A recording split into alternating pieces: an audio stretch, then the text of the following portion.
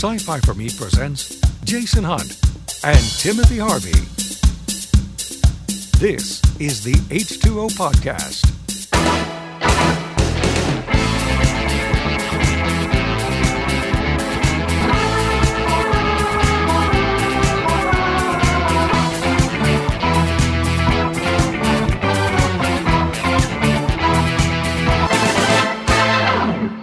There we go. Look at that. We've got a pretty bump shot. No, Isn't let's that nice? let's savor the bump shot while we've got it, because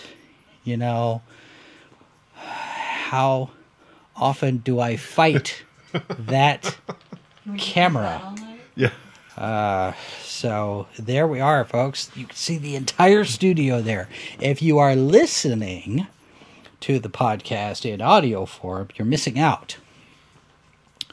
So On one of the two cameras that are cooperating tonight. well, we have, let's see, we've got 3 that are working. There's one that's being temperamental still. And it's the one pointed toward me, which is usually the case. So I don't get my close-up. That's My all right. toys go home. Write a sternly worded letter to Mr. DeMille. Yes. A sternly worded letter to Mr. DeMille. Dear sir, I should like to place a complaint. I walked in. We were looking in thrift stores for bookshelves over the weekend. Yeah, And I came across a Sony Mavica digital still camera Oh, okay. that uses the A drive discs. Sure, right, yeah. And it slides into the side, and it's this big bulky thing. And I remember using them when we were first into audiovisual stuff. When those things first came out, that was the camera that everybody was using.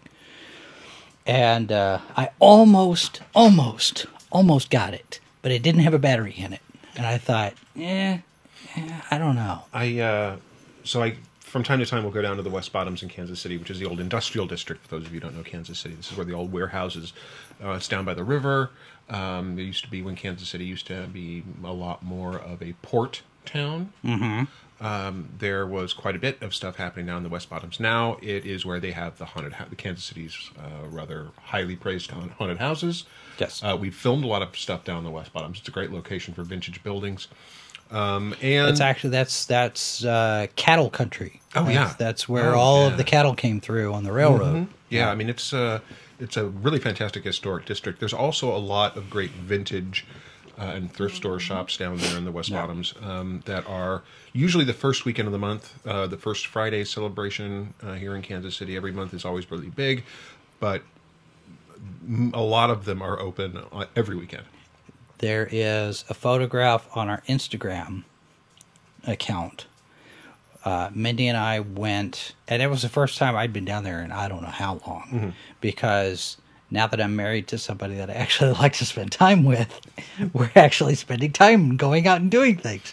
And, What madness is this? And I know, right? And so we went down to the West Bottoms, and if you go back and look, I don't know how far back this was, maybe 3 or 4 weeks. We found a Darth Vader helmet with the chest piece. It's all together as one. I can't remember the name. The shop itself isn't there because, unfortunately, some of them move around the West Bottoms. They move from one location to another. Yeah. Some of them are there for a few years and they go away and a new one pops up. There was this was a couple of years ago.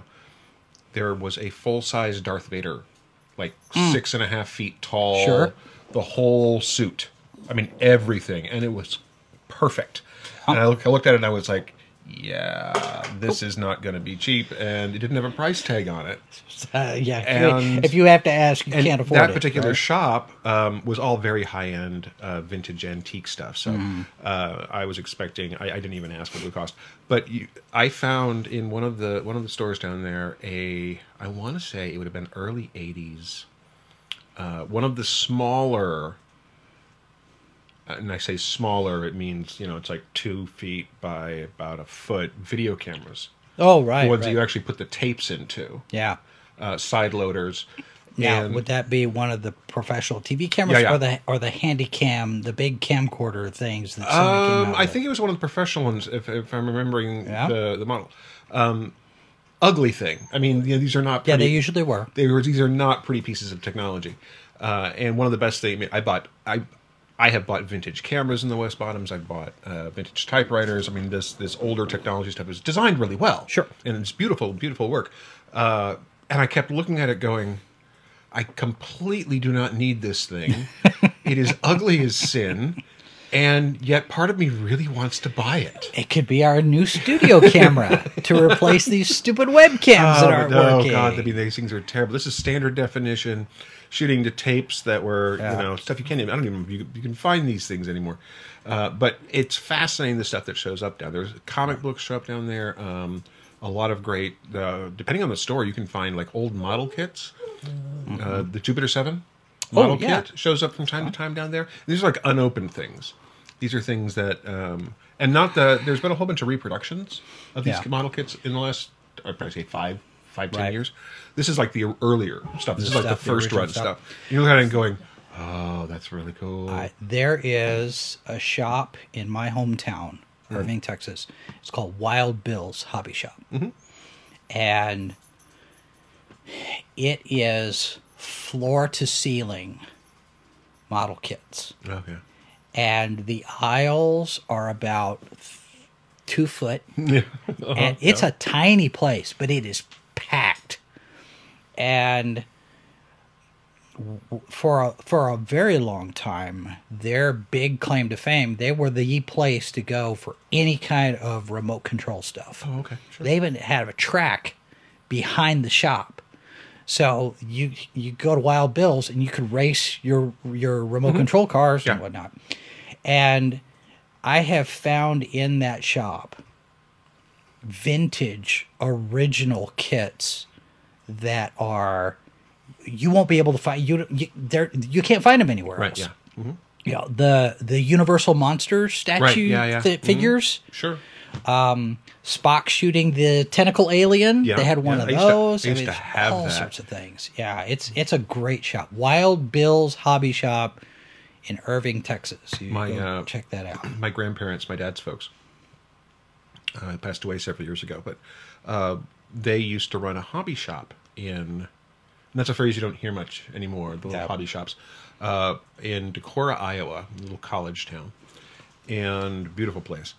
And they, it was also the top level was a hobby store. So you'd go in there and you would find everything from model train stuff, model kits, severed doll heads, row upon row of little, because you could assemble, you could build any kind of doll you want out of all these parts.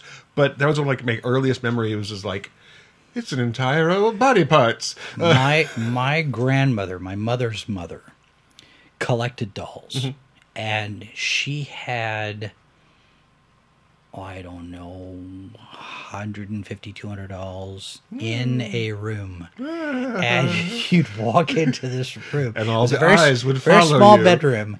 And they lined the walls, and they were on the bed, and they were on the dresser, and they were in the shelves, and they were all around. And it was just like Your dolls skin would everywhere. just crawl in one You didn't piece. see any bare wall surface. It was all dolls. Yeah, and some of these were ancient. Oh, yeah, sure. Because she was, she passed away when she was 95. Yeah, it's. Yeah, the model section and in the model train section were my favorite parts of it because, of course, the majority of the time I spent there, I was a small kid. But the downstairs, where my dad or my grandfather's repair shop was, and he basically was a Zenith repair. Oh yeah, Man. Zenith televisions. And Zenith did TVs, they did radios, they did computers for a little while in the early days of personal computers. Yeah. Never really took off there. But of course, it was all this great technology. And this was the 70s, guys. I mean, so the technology, certainly not Still high tech great. now, but it's still very, very cool. And just a huge array of just all these cool things. And this, of course, was back in the day that you took your TV in to get fixed. Because if you swapped out a couple of pieces, it would work for another decade. That was back when they were made to last, not to be replaced. Well, and I think that certainly, there's a huge difference between watching, say, Star Trek Discovery on I watch most things on my computer because I've got a 27-inch screen. But through college, I was watching Next Generation the first couple of years in college on a black and white. Oh yeah. That I had.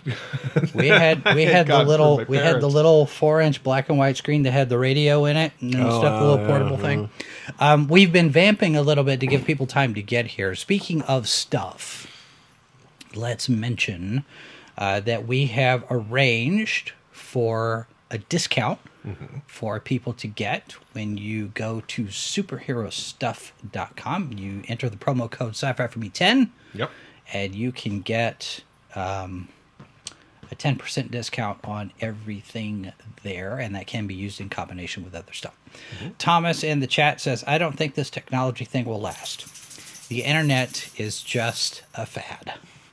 Well, one can hope. Here's a chilling thought. One of the, and we talked about this a little bit over on Tartar Sauce, but when you get into the Virgin line and the BBC past Doctor Adventures, there's a whole. I think this was still it was definitely the BBC run, Eighth Doctor run. There's a world where the internet, where basically everyone lives forever, but they're remembered basically by a kind of their social media. Oh. So when you die, you are resurrected by the memories other people have of you. Oh. So by the time a few generations of you have been reborn, you are not the person you were when you died in the first body. It's called the remote, and basically they're bombarded by all this information constantly to the point where they actually start to lose their sense of identity. And there's shock troops in this war. That's part of the underlying theme of this particular run of the Eighth Doctor books. But it's kind of a terrifying thought when you look at the influence that social media has. Although certainly, I think there's amount of blowback in that, looking at people not going, okay, well that's all. This is all well and good, but I saw earlier today on Twitter the #1 trending item was #delete Facebook. So maybe there is some hope. That's not what we're talking about tonight. No, that's not. Maybe we should add that to the list of things we shouldn't want to talk about for a while. Social media, because we do. Well, circle back to the ills of that for a while. Unfortunately, there are a lot of them. But yeah, we can talk about other things. Yeah, tonight's topic. Well, I should do this first as a programming note. I am wearing our Salacious Crumbs T-shirt. We dropped a new episode earlier today, 7 o'clock, and we have our crack team of eyeball reporters who are keeping an eye on ESPN Monday Night Football to let us know whether or not we get a Rise of Skywalker trailer. So as soon as we know something for sure, if they drop one, we'll get a notification from somebody who's monitoring that, and we'll let you know. See, this is the beauty of live TV, because you know it as soon as we know it, as soon as it happens. In the meantime, there's 7 minutes left in the second well, half. 7 minutes left in the second half. Or the second quarter. I was about to say 7 minutes left in the second half. Hold on. Yes. Crack team, but not a team on crack. That's very true, Thomas. Yes. Yes. So in the meantime, while we're waiting for our friends to tell us whether or not we get a Rise of Skywalker trailer, we talk about the magic friendship. Because friendship is magic. I did that on purpose. This is not, in fact, going to be a discussion of My Little Pony. No. Although there was a time when Dustin and I had considered the possibility of actually doing a discussion of My Little Pony, because when the show came back, when there was that period when it was on the, people were talking about the writing quality of the show, right, and the fact that this was actually getting a ton of praise from people who were going, this is really smart writing for a cartoon. Well, and a lot of people For what is have, aimed as a children's cartoon. yeah, and a lot of people have made a very strong distinction between Friendship is Magic and every other iteration of Yep. My Little Pony. And I remember when I did an interview with John Delancey, who played Discord, I'm asking him about My Little Pony, and he interrupts my question, and My Little Pony, Friendship is Magic. He insisted on making that distinction himself, because Friendship is Magic is a completely different level Yeah. of My Little Pony. We're not going to talk about My Little Pony. No, we are on talking that, about friendship, though. And Friendship. talking about friendship in genre. Yes. And one of the things that for all the great, pick anything in comic books or science fiction films or any of this sort of thing, where the stories that last, not all, there's other things there are other types of stories that last too, of course, but a huge chunk of them are built around the friendships of the characters, these iconic Yes. friendships. And I mean, you can, Lord of the Rings, Frodo and Samwise. I mean, this is when the argument that all of Lord of the Rings is really the story of Samwise. Yeah. He's the true hero of the He's the story, hero. and he carries Frodo, on his back through a huge chunk of some of the most dangerous places in Middle Earth. Right. It's it's an amazing story of friendship, and it's you look at stuff like that, and then you look at stories, things like Kirk and Spock, Batman and Superman. I mean, these are friendships that become incredibly powerful pieces of storytelling, not only within the story, the comic book or the film or the book or the novel, whatever, but it ends up reverberating through pop culture as well. Right. They become these things that we, you talk about, if you talk about Kirk and Spock, that's a shorthand for a lot of things. I mean, it becomes this sort of stuff. Well, and it actually goes back even further than that. When I was in high school, I did a research paper in my English class on the faithful companion archetype. And it goes back, I think the earliest iteration of that was James Fenimore Cooper in The Last of the Mohicans, because you had Hawkeye and you had his faithful companion Chingachgook, who basically set the template for hero, trusty sidekick, faithful companion stuff. Oh, and then you have the Lone Ranger and Tonto, Yeah. you have Kirk and Spock, you have the Green Hornet and Kato. I mean, everything after that, you have Hawkeye and Chingachgook at the very beginning of all of that. Although you could argue that you could go even super far back into something like Gilgamesh and Enkidu. Well, that's true. Although it's a different kind of thing, because when you get into myth cycles, they take on a completely different kind of tone. But again, it's the story of a Arthur and Lancelot. Arthur and to a point. Well, and Arthur and Merlin. I mean, even you can look at that sort of thing. So Although Merlin and Arthur, I'd see Merlin and Arthur and Batman and Robin and Obi-Wan and Luke. So the mentor, More the mentor protege type of relationship, more than the best friends. Yeah, I mean, that's true. you got Han Solo and Chewbacca, Han Solo and Lando Calrissian. Very different kinds of friendships. Yes.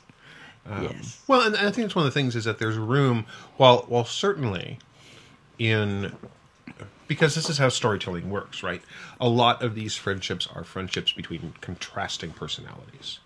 People who are very, very different, and that's part of the reason that they, as a writer, as a storyteller, you want to have characters who are different from each other to have things to bounce things off of. Sure. Right? If everybody's the same, it contrast. gets boring.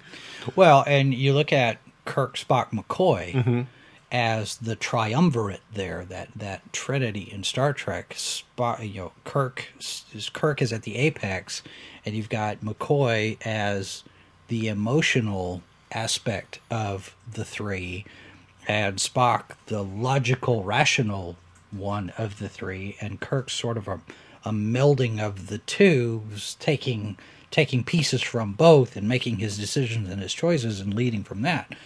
I think when you have that, like you said, that study in contrasts or complementary characteristics, then you have a much stronger foundation that you can tell those stories because, one, not everybody is the same. Two, not everybody's going to get along all the time. Right. That was one of the problems that I had with Star Trek The Next Generation. In the beginning especially is everybody got along. Yeah. You know, they didn't, there was no friction. Yeah. Deep Space Nine was great because of that. Oh, you look at some of the characters in there, you know, Bashir and O'Brien. Yeah. Okay. Bashir and Garrick. Bashir and Garrick. And honestly, that's an example right there of two characters who appear very much to be opposites. And yet, as the series progresses, Bashir becomes more of the spy. He becomes more of the intelligence agent, willingly or unwillingly. I mean, Section 31 is just all over him. And, you know, there's something about the disreputable friend in genre fiction. Yes. You know, you have Superman and Batman. I mean, Superman is the Boy Scout. Batman is the manipulator and the planner and the plotter. And, of course, one of the great comic book arcs, Tower of Babel, is where it's revealed that, you know, Batman has plans to take out everybody. And so and Batman doesn't trust people, and Superman does. And the fact that these two characters, some of the best writing of them as friends is really great. Because they look at each other and they see the part. Bruce wishes he could be more like Clark. Clark wishes that he could be, maybe not more like Bruce, but take some of Bruce's strengths, his intellect, his planning. I mean, the fact that the man is incredibly prepared. You know, he wishes he had some of that more in his personality as well. Right. They get something out of that friendship. Another pair like that from DC Comics would be Green Arrow and Green Lantern. Oliver Queen and Hal Jordan. Right, yeah. Because Hal Jordan is the straight arrow cop, conservative, I guess, you know, by the book, follow the rules, you know, structure and order. And Oliver Queen is the hippie. And, you know, he's going to thumb his nose at the man, and we don't need no stinking rules, and he does his own thing. Now, this characterization came out of primarily out of the 70s and 80s. Yeah, Denny O'Neil and Neil Adams. Now, really, after Longbow Hunters, a lot of that went away. Yeah. Because there was stuff going on in Hal Jordan's character with Parallax and dying and all the things, and then of course Green Arrow died for a while. But yeah, no, that stuff was there. Well, but also Barry Allen and Hal Jordan, different kind of friendship. And I mean, Barry Allen is often considered to be one of the more lighthearted characters, and playing that sort of, you know, I'm having fun with this thing. The optimist. Off of Hal's more by the book is a different kind of contrast, but it worked well. Yeah. And now you look at something like, you know, and it goes well on the villain side as well. One of the big friendships in comic books right now, and of course a lot of people are saying, why aren't we going to see this in the new Harley Quinn movie? Is Harley Quinn and Poison Ivy? Even if you take, I mean, there's a romantic angle to some of it, but not all the time. And when you take these two characters, and this is part of the whole giving Harley and Harley and Clayface and some of the other Batman villains a chance to have a redemption arc. Do they need it though? Well, I think in some characters you never want it. I mean, so the White Knight, I think it's White Knight series where Joker goes sane.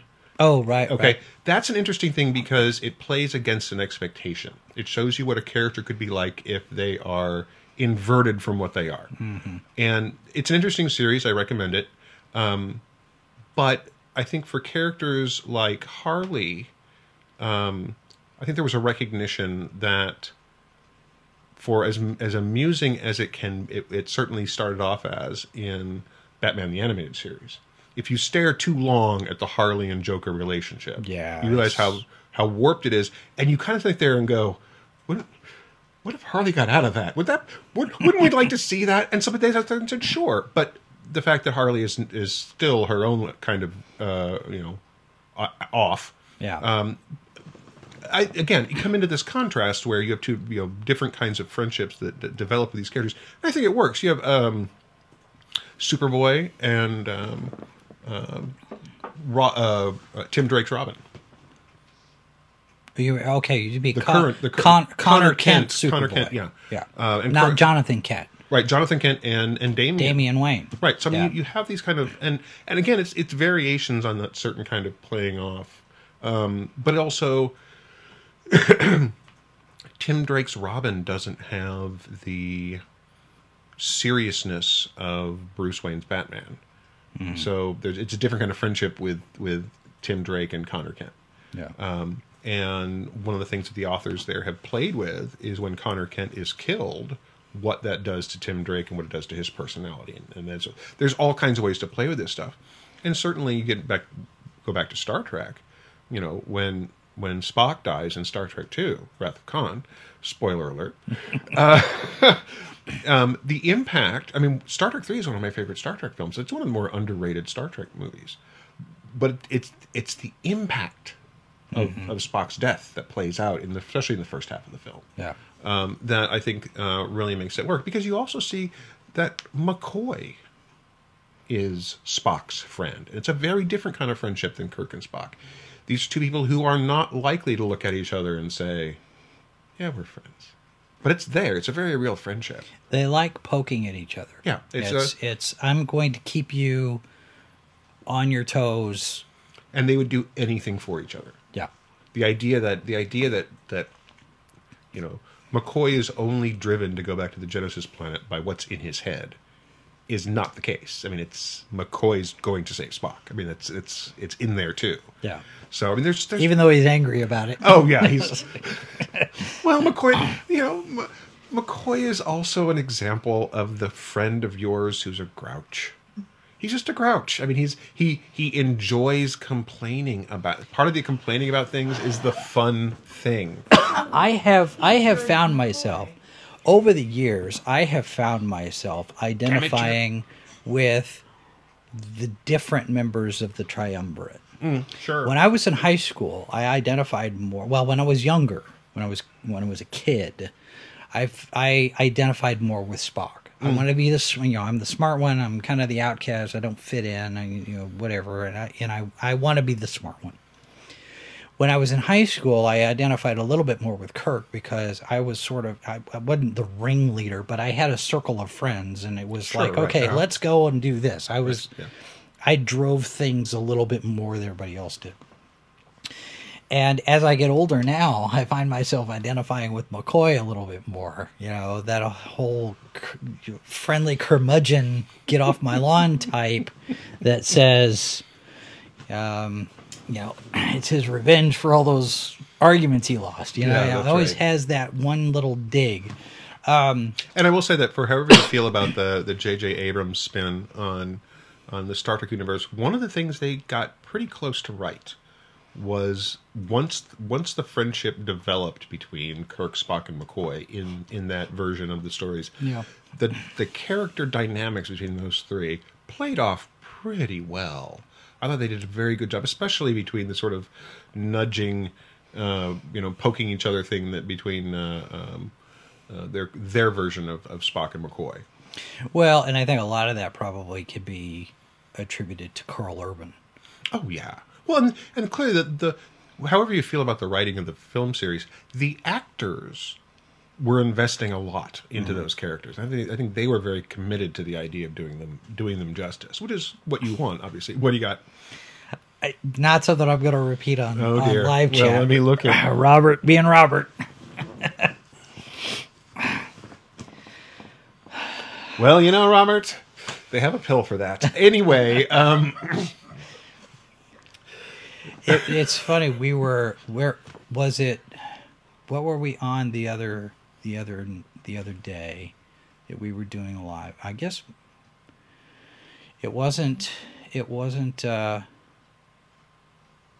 guess maybe it was Good Morning Multiverse. Saturday morning, Robert and Sci-Fi Snob were in, like they usually are. Right, yeah. And they were talking about how they're regulars, and Robert mentioned about how he always gets a warning, and he almost gets banned every time he's in here. But we're going to let that one pass. Mostly because I got to say a funny thing in response. Yes, you did. So if you're watching the show, you can see something that you normally don't see, which is I brought the list of notes. things. And if you are listening to it and hear the sound of rustling, that's usually Jason making the rustling paper That's noise. right. I sat down and I wrote down a list of characters that are certainly within their little corner of the science fiction fantasy universe. Now, before you get into that list, Yeah. I'll let you know that I've got to get up at 3:30 in the morning. No, So we can't be up all night. we with can't be this- up all night. with this. No, but I mean, some of it are pretty obvious ones. Mulder and Scully from the X-Files. Before there was a romance, there was a friendship. Yeah. And even once they got to the romance part, it was about two friends who happened to be in love with each other. And the dynamic of the skeptic and the believer. Certainly, again, we're back to that contrast kind of thing. Right. And I think that really was the core of the show for like the first 5 seasons, really, was this growing friendship and this trust that these two characters developed. Stargate SG-1. Both the movie, the original film, and the TV series. Right. The contrast between, the soldier and the scientist, between, O'Neill and Jackson. The contrast between the serious scientist soldier, Samantha Carter, and the not serious military man in Jack O'Neill. And you look at the dynamic between O'Neill and Teal'c. Yeah. You know, where and you can see some of, maybe not necessarily the McCoy Spock dynamic there, because it's not quite Kirk either. Right. But it's that in between where O'Neill likes to have fun with Teal'c's serious demeanor. Sure. And as you get, we've been watching Stargate all the way through. We're in season 6 now. It's Mindy's first time to watch it, I think. And we're in season 6. And as you get through each season, you can see Teal'c even starting to have fun with his serious demeanor. He's poking at himself almost in some places, or he's, everybody knows that he's serious, so they can't tell when he's joking or not, and he's having fun with that now. I think it's great. And I think that's one of the important things to these friendships in science fiction and genre that really make them work is that the characters change over time. They evolve. And I think that, especially with the original Star Trek crew, once you got into the films, because the TV show was a certain amount of reset every episode. Yeah. You could get a little bit of growth over time, but once you got into the films, and you got to really play with the dynamics, of course, Spock dying, and again, spoiler alert. And you don't get to have that with a lot of franchises. You don't get that evolution of a relationship between characters over a period of 15, 20, 30, 40 years. Oh, no. Especially with the same actors playing those characters that time. But at the same time, you end up with a show like, say, Doctor Who, where one of the most powerful emotional moments, and it was very, very small, was when Matt Smith's doctor calls. He's running away from his own death, and he calls he's going to go out and grab the Brigadier. They're going to go for a spin, and he calls and discovers that the Brigadier has died. Yeah. And it's a tiny moment, and Matt Smith plays it beautifully. And it's a great acknowledgement for the fans of the show that there's this character, because of course, the actor had passed away. And for a character that, Nicholas Courtney interacted with a bunch of different actors playing the Doctor, but it was always the Brigadier's friends with the Doctor, whichever face the Doctor was wearing. Right. And there's something really, really well. I mean, and you would get stuff, especially when the show came back in the 2005, when it became a little more story arc driven, right, over long periods of time, where previous stuff in this season would really be calling back to the previous seasons and that sort of thing. So you're able to that kind of callback to a character who you didn't get to see in the revived series on screen, was really powerful. And it says something about the dynamic that started in the 60s for those characters. Yeah, because he started, right at the end of the second Doctor? I think, was it Web of Evil, I think was the episode? I'm not sure. I think that's what it was. But it was the Yeti, I believe, was the first time with him. And you have some more modern ones. If you watched Person of Interest, there were a lot of these little friendships developing within the characters of the show, where and when the one toward the end that, of course, really caught on with a lot of fans was between the characters Shaw and Root. And Root was the unethical hacker, manipulator, borderline, psycho criminal.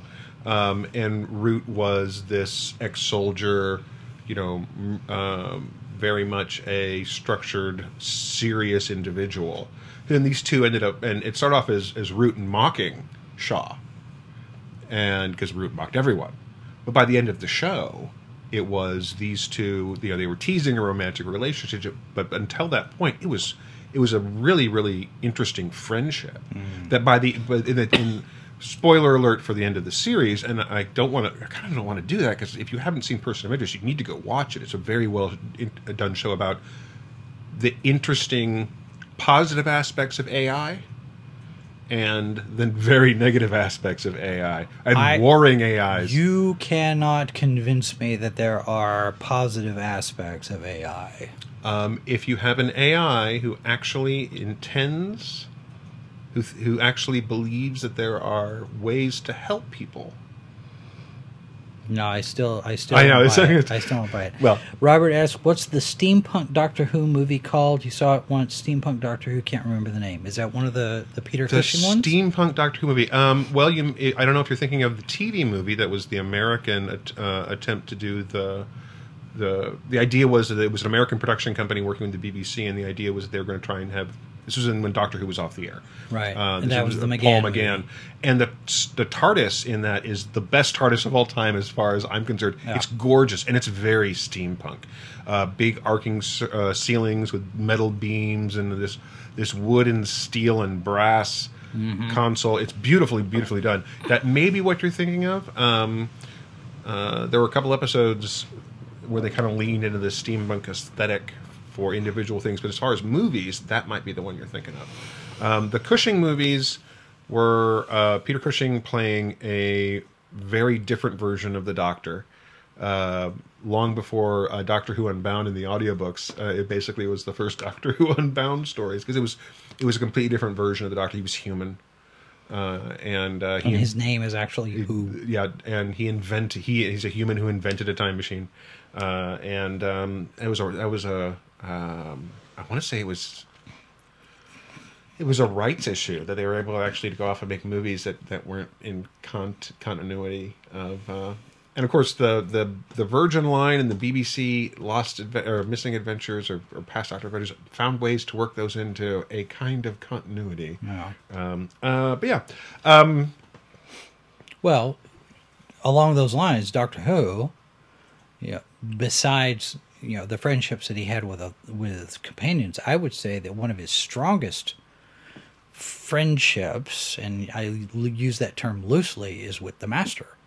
Oh yeah, and I think that really, especially when you get into the tail end of Capaldi's run, where you have Michelle Gomez doing. She's honestly one of my favorite versions of the Master, especially when you get to the bits where she's playing off of John Sim, where you have this great contrast between these two wonderful actors doing versions of the same person. And I want unfortunately some of our great, we would still have Derek Jacobi. I wanted to get Derek Jacobi in the mix I want a Three Masters episode. For some reason, isn't there an audio? Isn't there a Big Finish audio that's got multiple Masters? I believe there is, and I think they even got Eric Roberts to come back. Yeah. I think it's an Eighth Doctor thing. I think it probably is a multiple, like so. a 4 or 5. It's an arc. Yeah, I think so. Like something. But that whole dynamic, especially toward the end, where the Doctor is, Capaldi's Doctor is trying very, very hard to I don't know if redeem is the right word, but he feels like there's still some of the person who was his friend in the Master, and I think it plays really, really well. I think it would be very, very interesting to see Michelle Gomez come back as the Master. I'd love to see her play off the Doctor now. That could be so much fun. But Farscape, if you haven't seen Farscape, fantastic series of friendships there. John and Dargo, the human astronaut who's lost in a world of alien creatures who all want him dead, and the Luxon warrior who at heart is still a young man who's growing into being a mature man of his species, and their friendship is so funny. In the shorthand, he's kind of like the Farscape Klingon. To some degree, yeah. But also warrior class type. Yeah, but if you look at all the characters in that TV show, one of the things that made Farscape work really, really well is that the core friendships that develop between all of the characters, John and Chiana, who's sort of your pickpockety young rascal kind of female character. It's a big brother, little sister dynamic. John and Aaron, which of course develops into one of the great love stories of the show. Before they get to that point, before they admit how they feel about each other, there's a fantastic friendship where they're like, they know they could stand back to back and have, all the enemies of the universe coming for them and be like, we got this. Yeah. And they'd be lying to each other, but they'd say it, And even in a weird way, John ends up with a clone, a mental clone of his greatest enemy, Scorpius, in his head. And there's a weird kind of that kind of antagonistic friendship, the one where you're like, we're not really friends, we're stuck with each other, and so we're gonna, I have that kind of relationship with the voice in my head all the time. Now, of course, it ends with John basically going, "Get out." But I mean, that whole show is built around the whole idea of friendship, really. Yeah. And I think that's really one of the strengths of the show. Aside from great production design and some fantastic writing, Mal and Zoe from Firefly, Serenity. Yep. And that is, for all that there are, I mean, Mal and Jane are not friends. They work together. They have an understanding.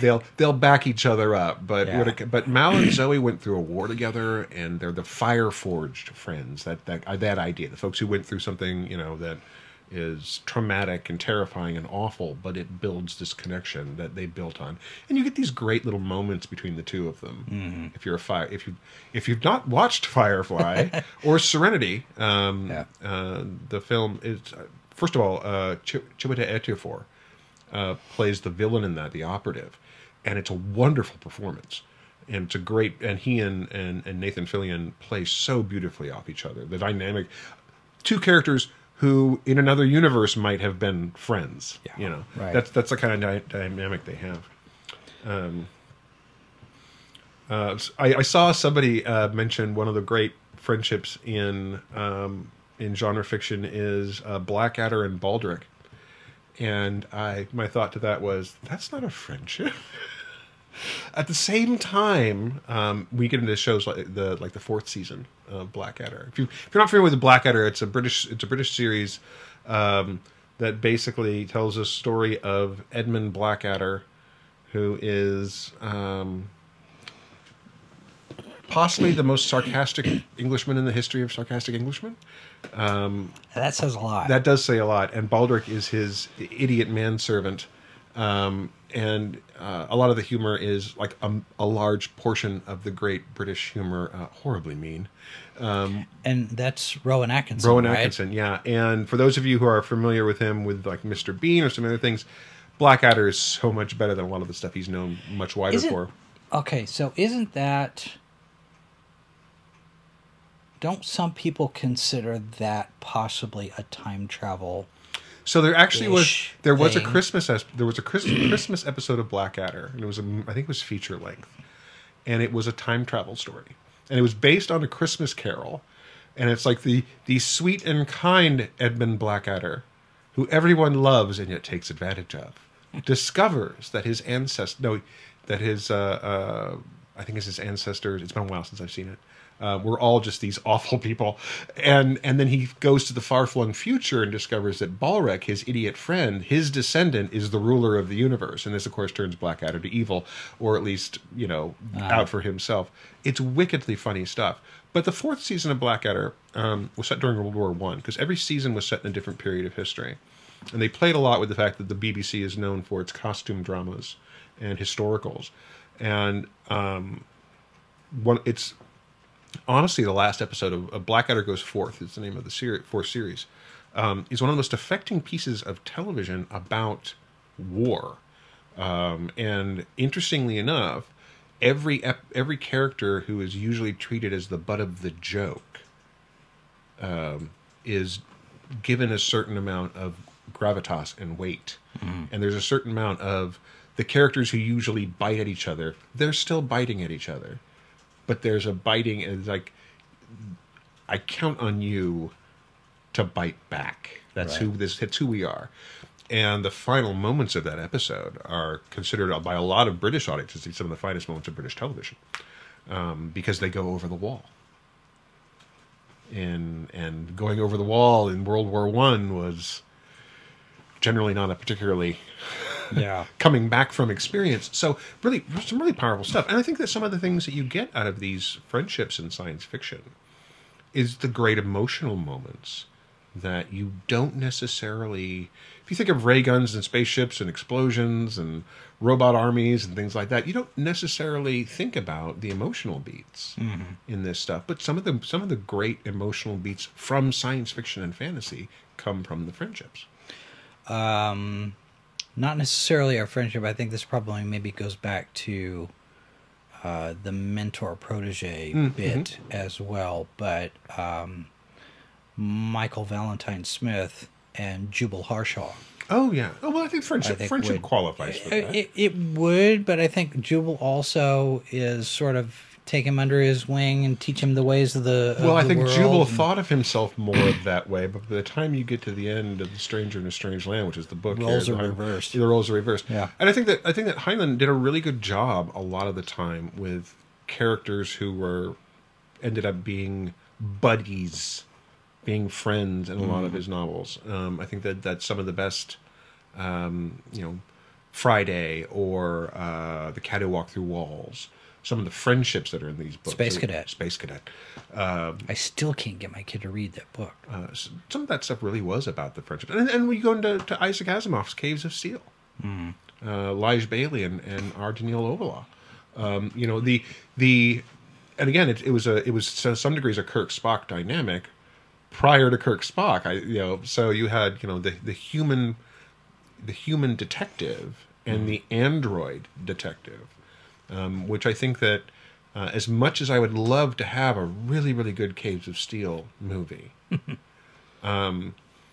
they've done a lot of that kind of contrasting stuff in genre, and I think there are times that you have to be careful. I think one of the things that they would forget for something like Asimov's Caves of Steel stories is that at their core they're detective stories. They're detective stories in a science fiction setting. Asimov, while he was known for his science fiction stuff, loved mysteries. Yeah, and he wrote a lot of mystery stories. But I think that would be you'd almost want to go like a Dark City aesthetic. It's set in the future, so you do the future stuff, but give it that kind of film noirish aesthetic, and then lean into the sci-fi aspects. What was the Cool World? Cool World. Oh, Cool World was Use that aesthetic. It was such a wasted opportunity. Oh, I know. What a great! I know I mean, it was. I know. I want that. I saw the trailers for that, and I was like, "This is going to be amazing." And I watched the movie and went, "What did you guys? You squandered everything you started off with at the beginning of the movie." Yeah. Anyway, Robert says he was genuinely sad finding out William Shatner skipped Leonard Nimoy's funeral to go to a United Way event. Robert,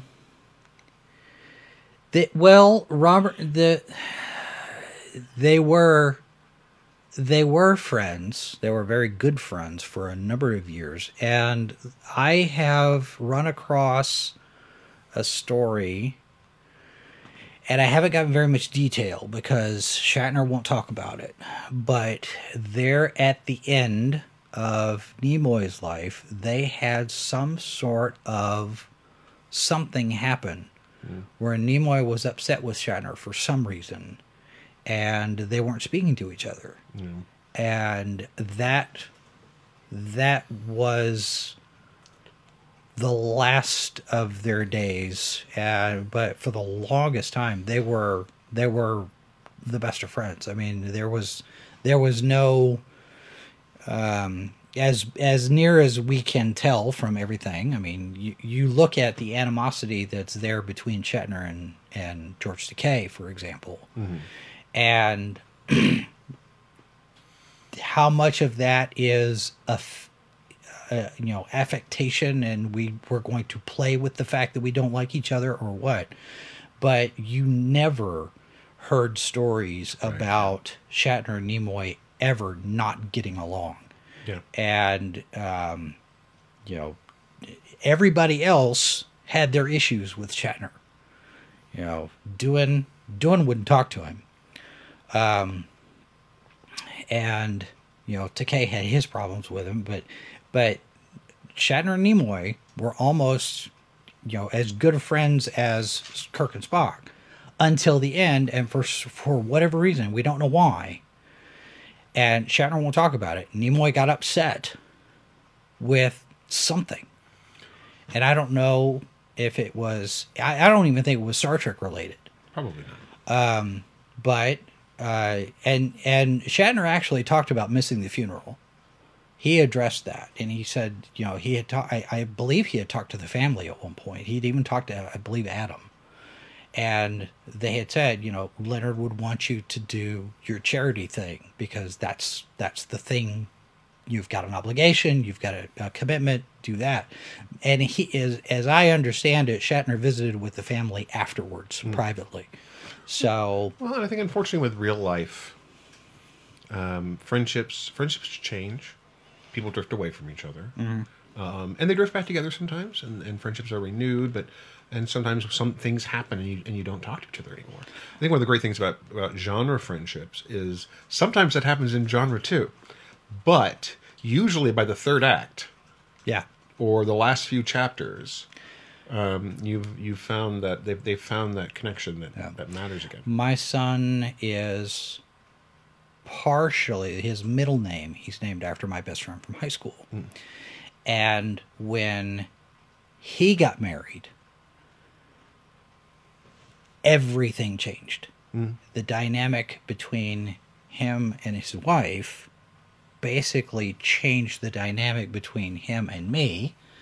And between him and his family. He barely talks to his own family anymore because of the relationship. Whatever impact his marriage has had, he doesn't talk to anybody.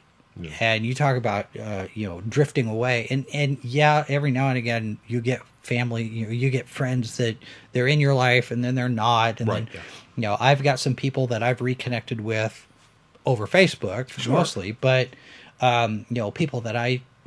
Leslie Walker, who's contributed here. She and I went to school together, junior high and high school, and then I went to college, and she went to college, and we had our lives. And it's very easy to do. And now we're reconnected, and it's sometimes it's kind of odd, some of the people that you reconnect with. That's true. But at the same time, I mean, I'm friends with. I reconnected with an ex-girlfriend of mine, and long past the point where we were anything, was going to be like that. She's happily married, and but we had begun as friends before we were involved, and so it was kind of nice to reconnect with that friendship again. And at the same time, I've got people who I'm quite content now that the friendship has drifted away to not, and that's okay. I've got one or two of those, and it's okay for that to be the case sometimes. Sometimes you're just like you've become different people. And I think that one of the things that makes some of these great genre friendships work is while the characters do evolve and they do change, they do grow in ways that make them to continue to be interesting. You're not looking at the same. Batman is not the same Batman he was 10 years ago or 10 years before that. He evolves for his audience. Yeah. Superman is the same way. Kirk and Spock. there's always going to be a certain core of who these characters are because it makes them who they are. But 10 years from now, the novels are going to be a little bit different than the novels from 10 years ago. You're going to see that because writing styles will change, what the public want, how the public wants their stories told. Yeah. This stuff is going to change. That's the superficial stuff. That's the trappings. But once you get down to the core things, the friendship of Batman and Superman, it's going to evolve depending on the writers and the audience, but the core is going to be the same. Kirk and Spock, the same thing. If they remake Star Wars, because it'll happen someday, and they recast, Han and Chewie, you're going to get a different dynamic because the audience is going to be different. Right. But the core thing between these two characters, which doesn't need a backstory, by the way, it just needs to be there on screen, is still going to be there because that's what made the characters work. You mentioned Superman and Batman. There are a couple of different examples of this that I think are really good illustrations of your point. There is a 3-issue miniseries called World's Finest. It's written by Dave Gibbons. And it's fantastic artwork, and I can't remember who did the art. But Gibbons wrote it, and it's a 3-issue short limited piece, and a lot of it focuses around this orphanage that's being built at the halfway point between Metropolis and Gotham City.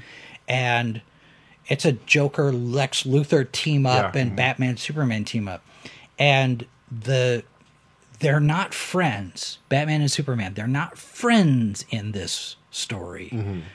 But you see the beginnings. Yeah. You see the respect. It's like, I don't really quite... okay, I see what you're doing, and I can appreciate what you're doing, but we're not friends yet. Yeah.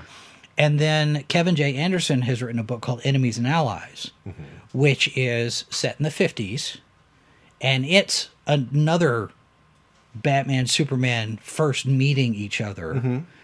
But you've got the trappings of the 50s. But those core elements of those two characters are still there. Yeah. And you recognize Superman and Batman, and you recognize Batman doesn't trust anybody, like like we were talking about before.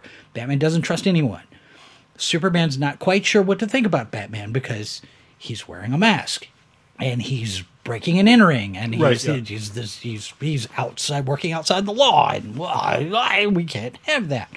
And so there's that, well, he's an alien, but he's doing the right things, so maybe I can trust her. There's that. Yeah. So those two completely different types of stories, but those core elements of those characters are there. And if you have a good writer, and that's a key element in all of this. Oh, sure. Your writer has to understand the core dynamics between these characters, or else you end up with the Crystal Star. Yeah, yeah. Well, and you can play with this stuff a little bit to a degree as well, because when you get into like the secret identity ideas, one of the and however you feel about the whole Batman Catwoman wedding thing, how it played out, the episodes leading up to it, where they got into like the going out to dinner with between Lois and Clark and Bruce and Selina, and the fact that Lois just sort of reveled in the fact that she can poke both of these guys and get the reactions that she expects. She can mock Bruce in a certain way, and Bruce is kind of like, and then he laughs because he realizes, because he does have a sense of humor about himself. Yeah. These great little dynamics. It's out of costume, where it's just people having dinner. And you get those little moments that we all have when we go out to dinner with friends. But you realize that you're sitting around a table with, Batman and Superman, and they're discussing what you're going to order. It's the shawarma scene at the end of the Avengers. I think in real life, you would have that kind of a dynamic with celebrities or sports stars, or that kind of thing, where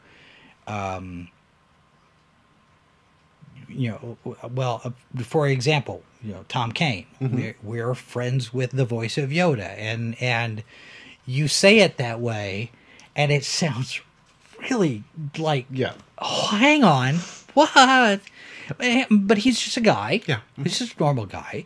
And, you know, he's got a family and he's got obligations. He's got a job. And, you know, and to him, the voice work is just, that's just what he does. That's the job.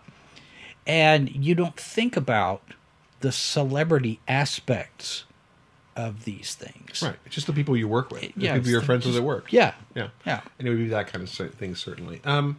You know, there's a lot more we could talk about. The Mummy. I'm sorry, the Mummy. I said Bill Mummy.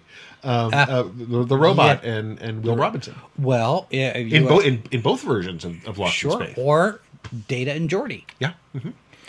I would even go so far as to say that you could talk about the friendship between Tweaky and Crichton from the second season of Buck Rogers. I think you could. And I think that there's some. Well, and you okay? C-3PO and R2D2. Yeah. Playing some of those things about the again, you know, that's very much playing off the contrast. But you look at something like you know, the robot and Will Robinson, and I think that's one of the reasons that the current version of Lost in Space, I think, works as well as it does. They lean into the relationship aspects in its extraordinary set of circumstances. Sure. You know, it's a story about family. It's a story, and while the robot is extremely different than the robot, and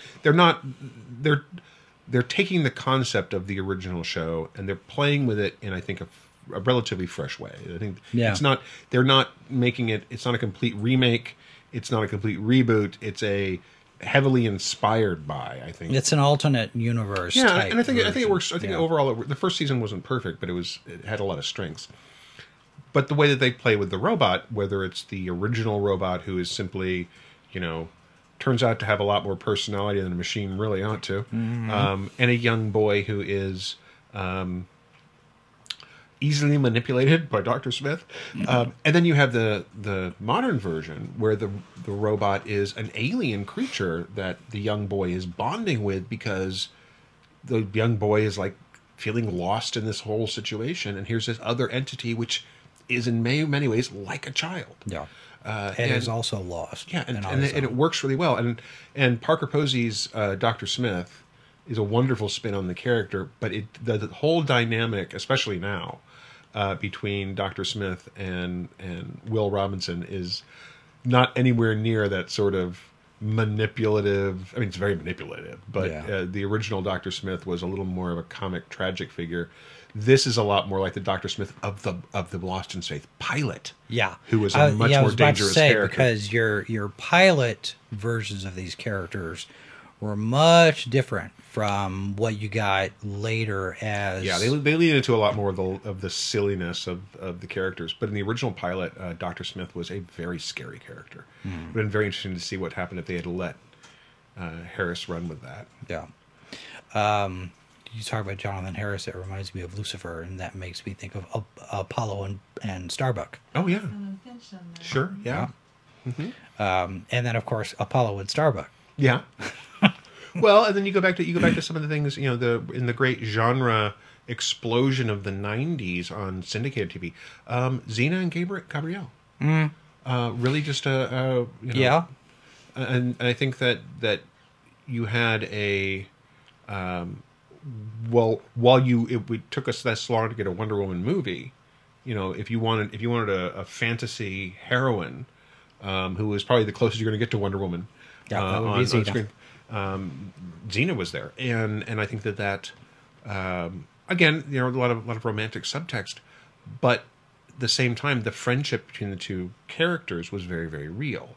I think it really, one of the reasons, you know, for all the action and the fun, the fact that you had this great dynamic between these two characters, and I think that you get a chance to play that out on TV once you get into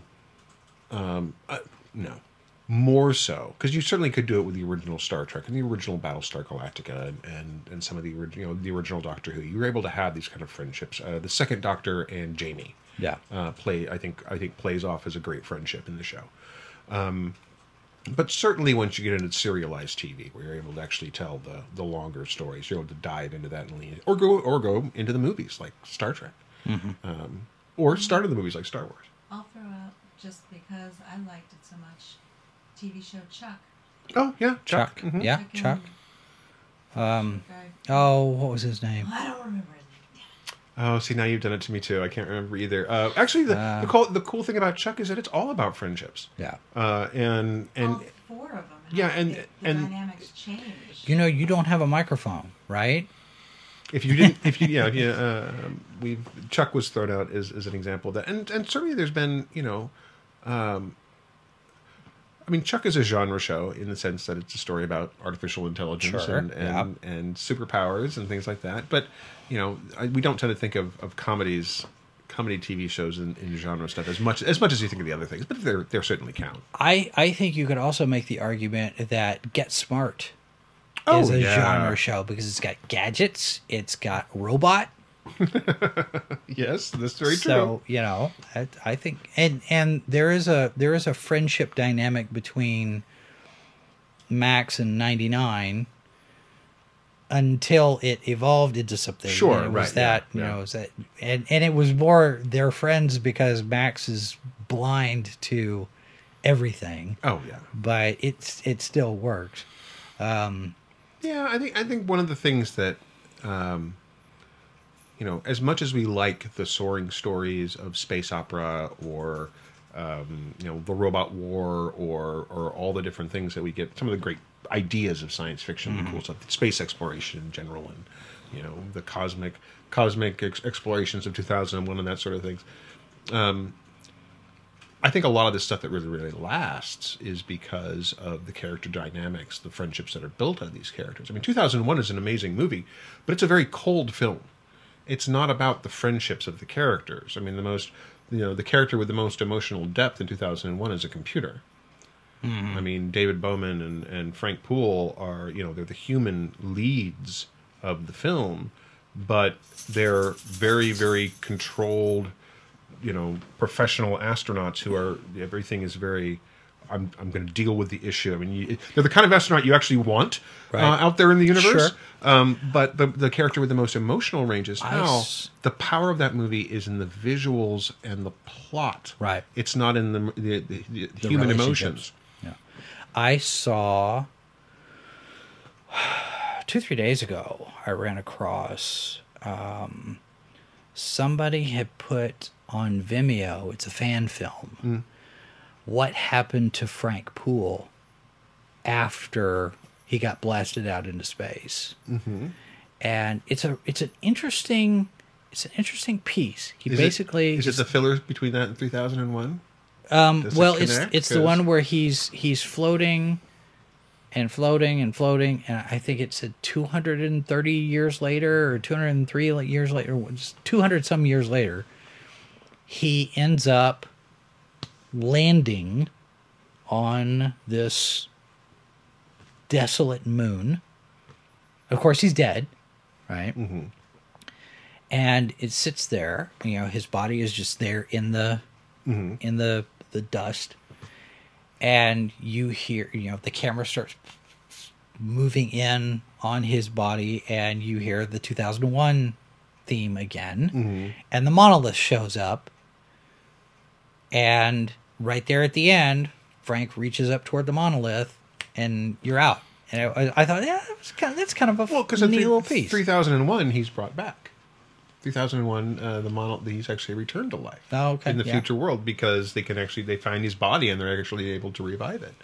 And of course, he's in a world that he doesn't understand, and certainly it's changed because it's the world of the monolith. And actually, if you want to dive into that a little bit, by the time 2010 the novel finishes, there's a new kind of friendship that's actually created with Hal and David Bowman, and actually, as the series goes on, several other people become part of this group consciousness that ends up being this kind of interesting group of explorers of this kind of technological creation that is the monolith.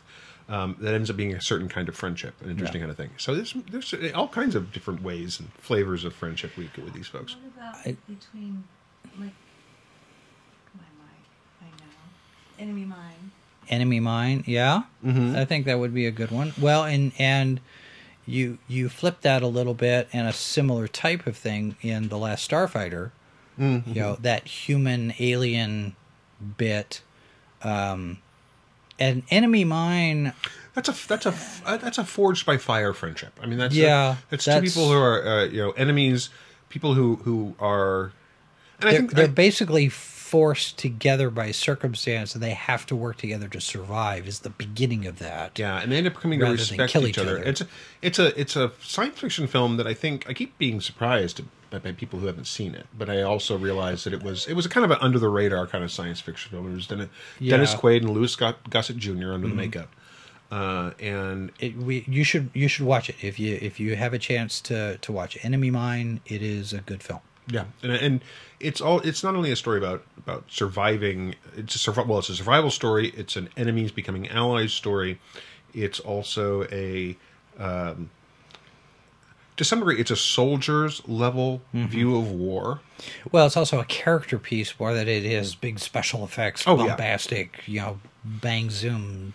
But it's also, the argument between someone going, well, our peoples may be at war, but you are just a person, whatever that. And some of the great war stories have been about, recognizing that while they might be your enemy because of the war, there's a respect. The novel that the Russian sniper movie from World War II, was it Stalingrad? I think it was called, but it was Joseph Fiennes and I want to say William Hurt. I'm probably getting that wrong.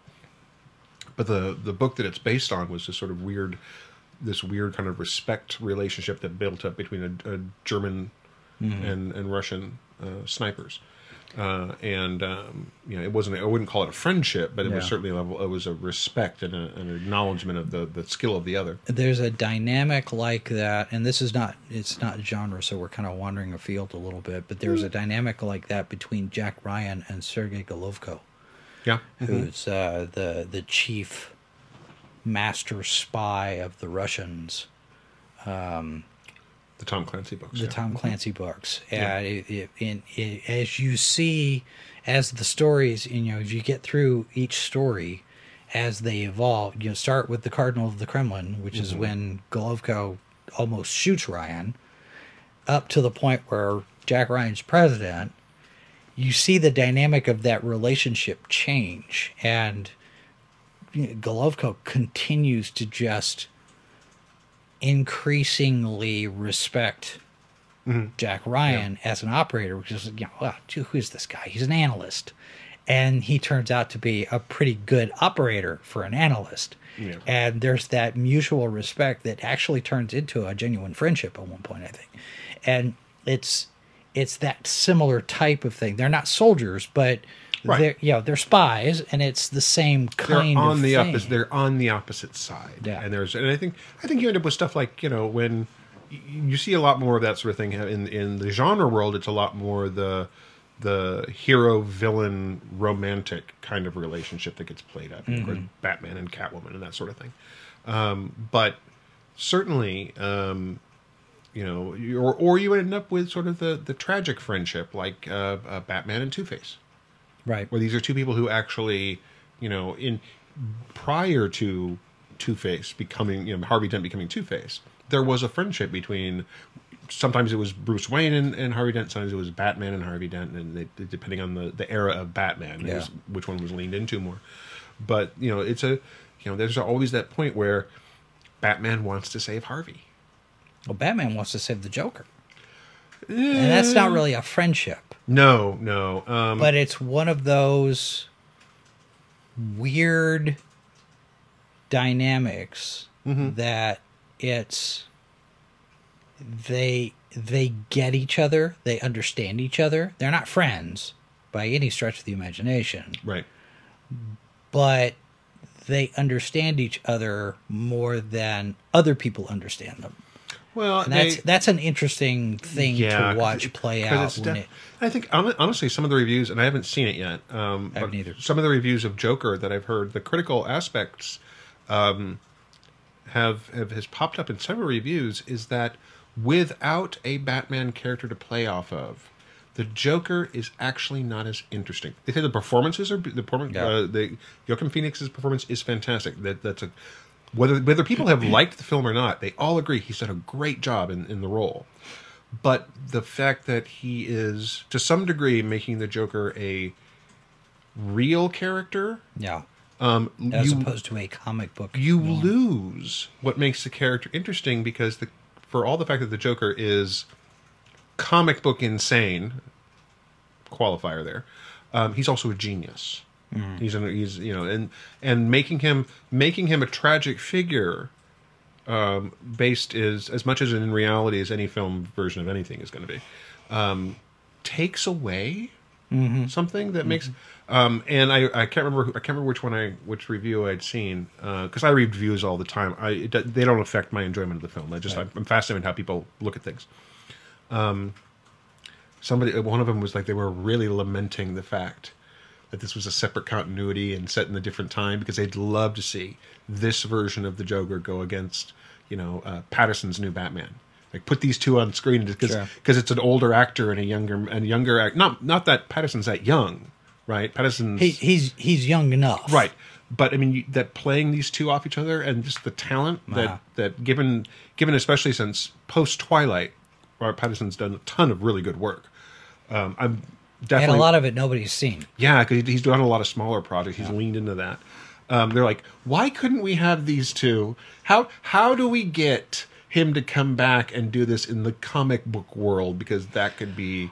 I don't know that you can. I don't think you can either. It's like Nolan's Batman trilogy. It doesn't fit within. Yeah, no, but the tone of everything. You would have to basically say that this Joker film is the Joker. Yeah, and then Joaquin Phoenix is going to come in and play a different version of the Joker over here, and that's not going to happen. This is not. But it's but yeah, there's a for all the good and bad of The Killing Joke, the great that's had a lot of influence on, for good and for ill, everything on the Batman and Joker dynamic in comic books in general.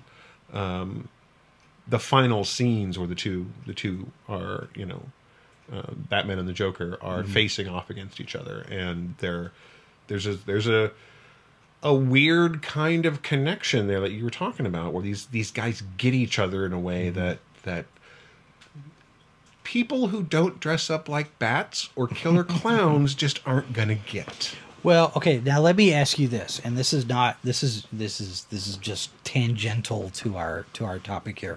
There is a debate. There is an ongoing debate about the end of The Killing Joke. Sure, right, yeah.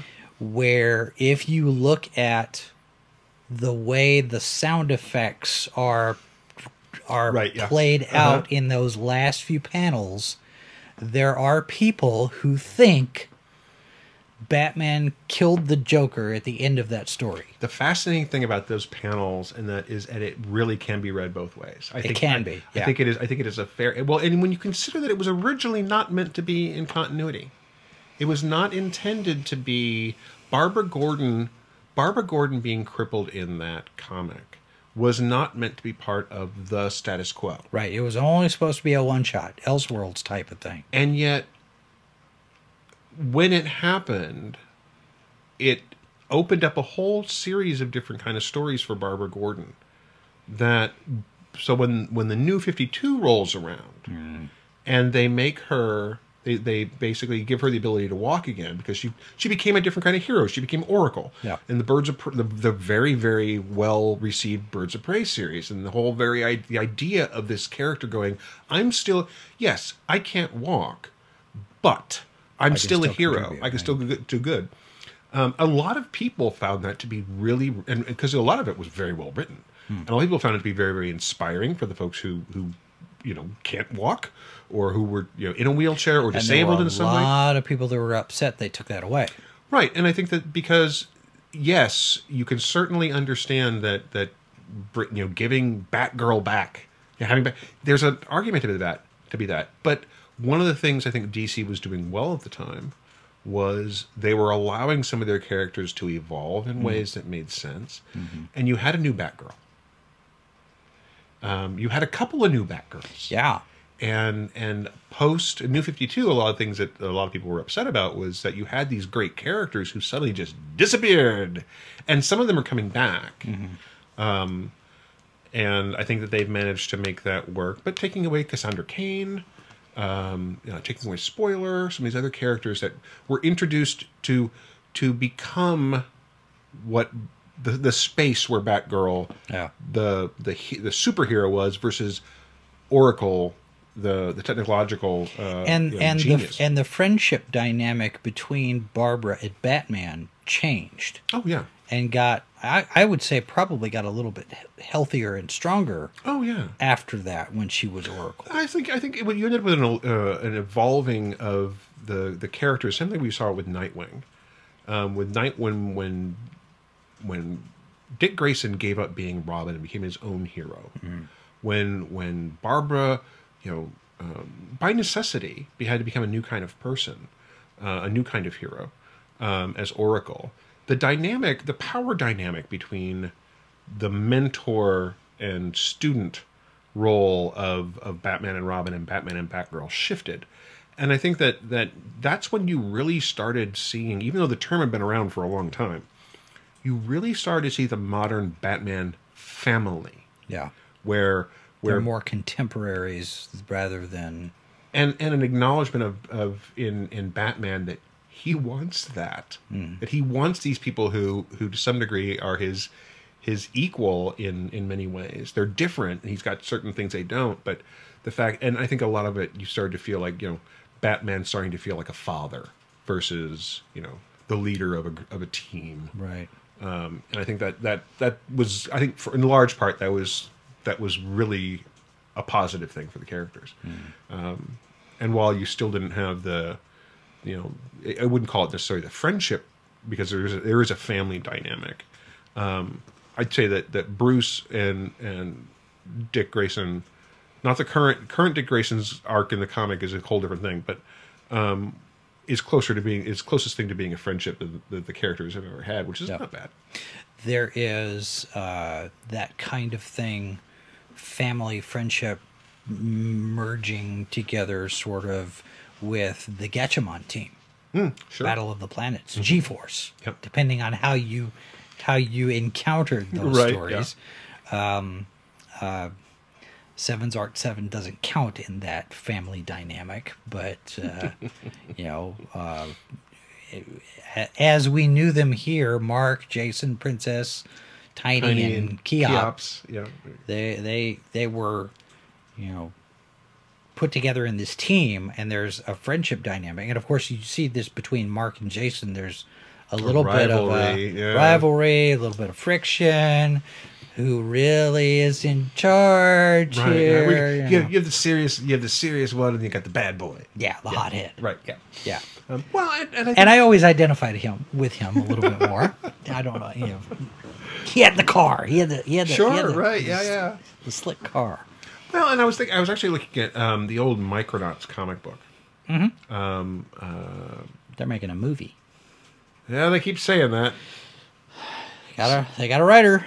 Yeah, well, that's fine, but the problem is that you look at for the folk, Michael Golden, was it Bill Mantlo? I think was the writer on that. I can't remember. I think Michael Golden was the artist on the first, I think probably 12 issues. Wonderful artist. A little bit of hero worship, and actually got to meet him at a convention. I was just like, oh, this is so cool. Huge fan of his artwork, especially in the 80s. And he, the problem is that was very much the Marvel version of the Micronauts. The first, say, 75 issues of the comic told this epic story a couple of different times of the rise and fall of their Darth Vader, Baron Karza.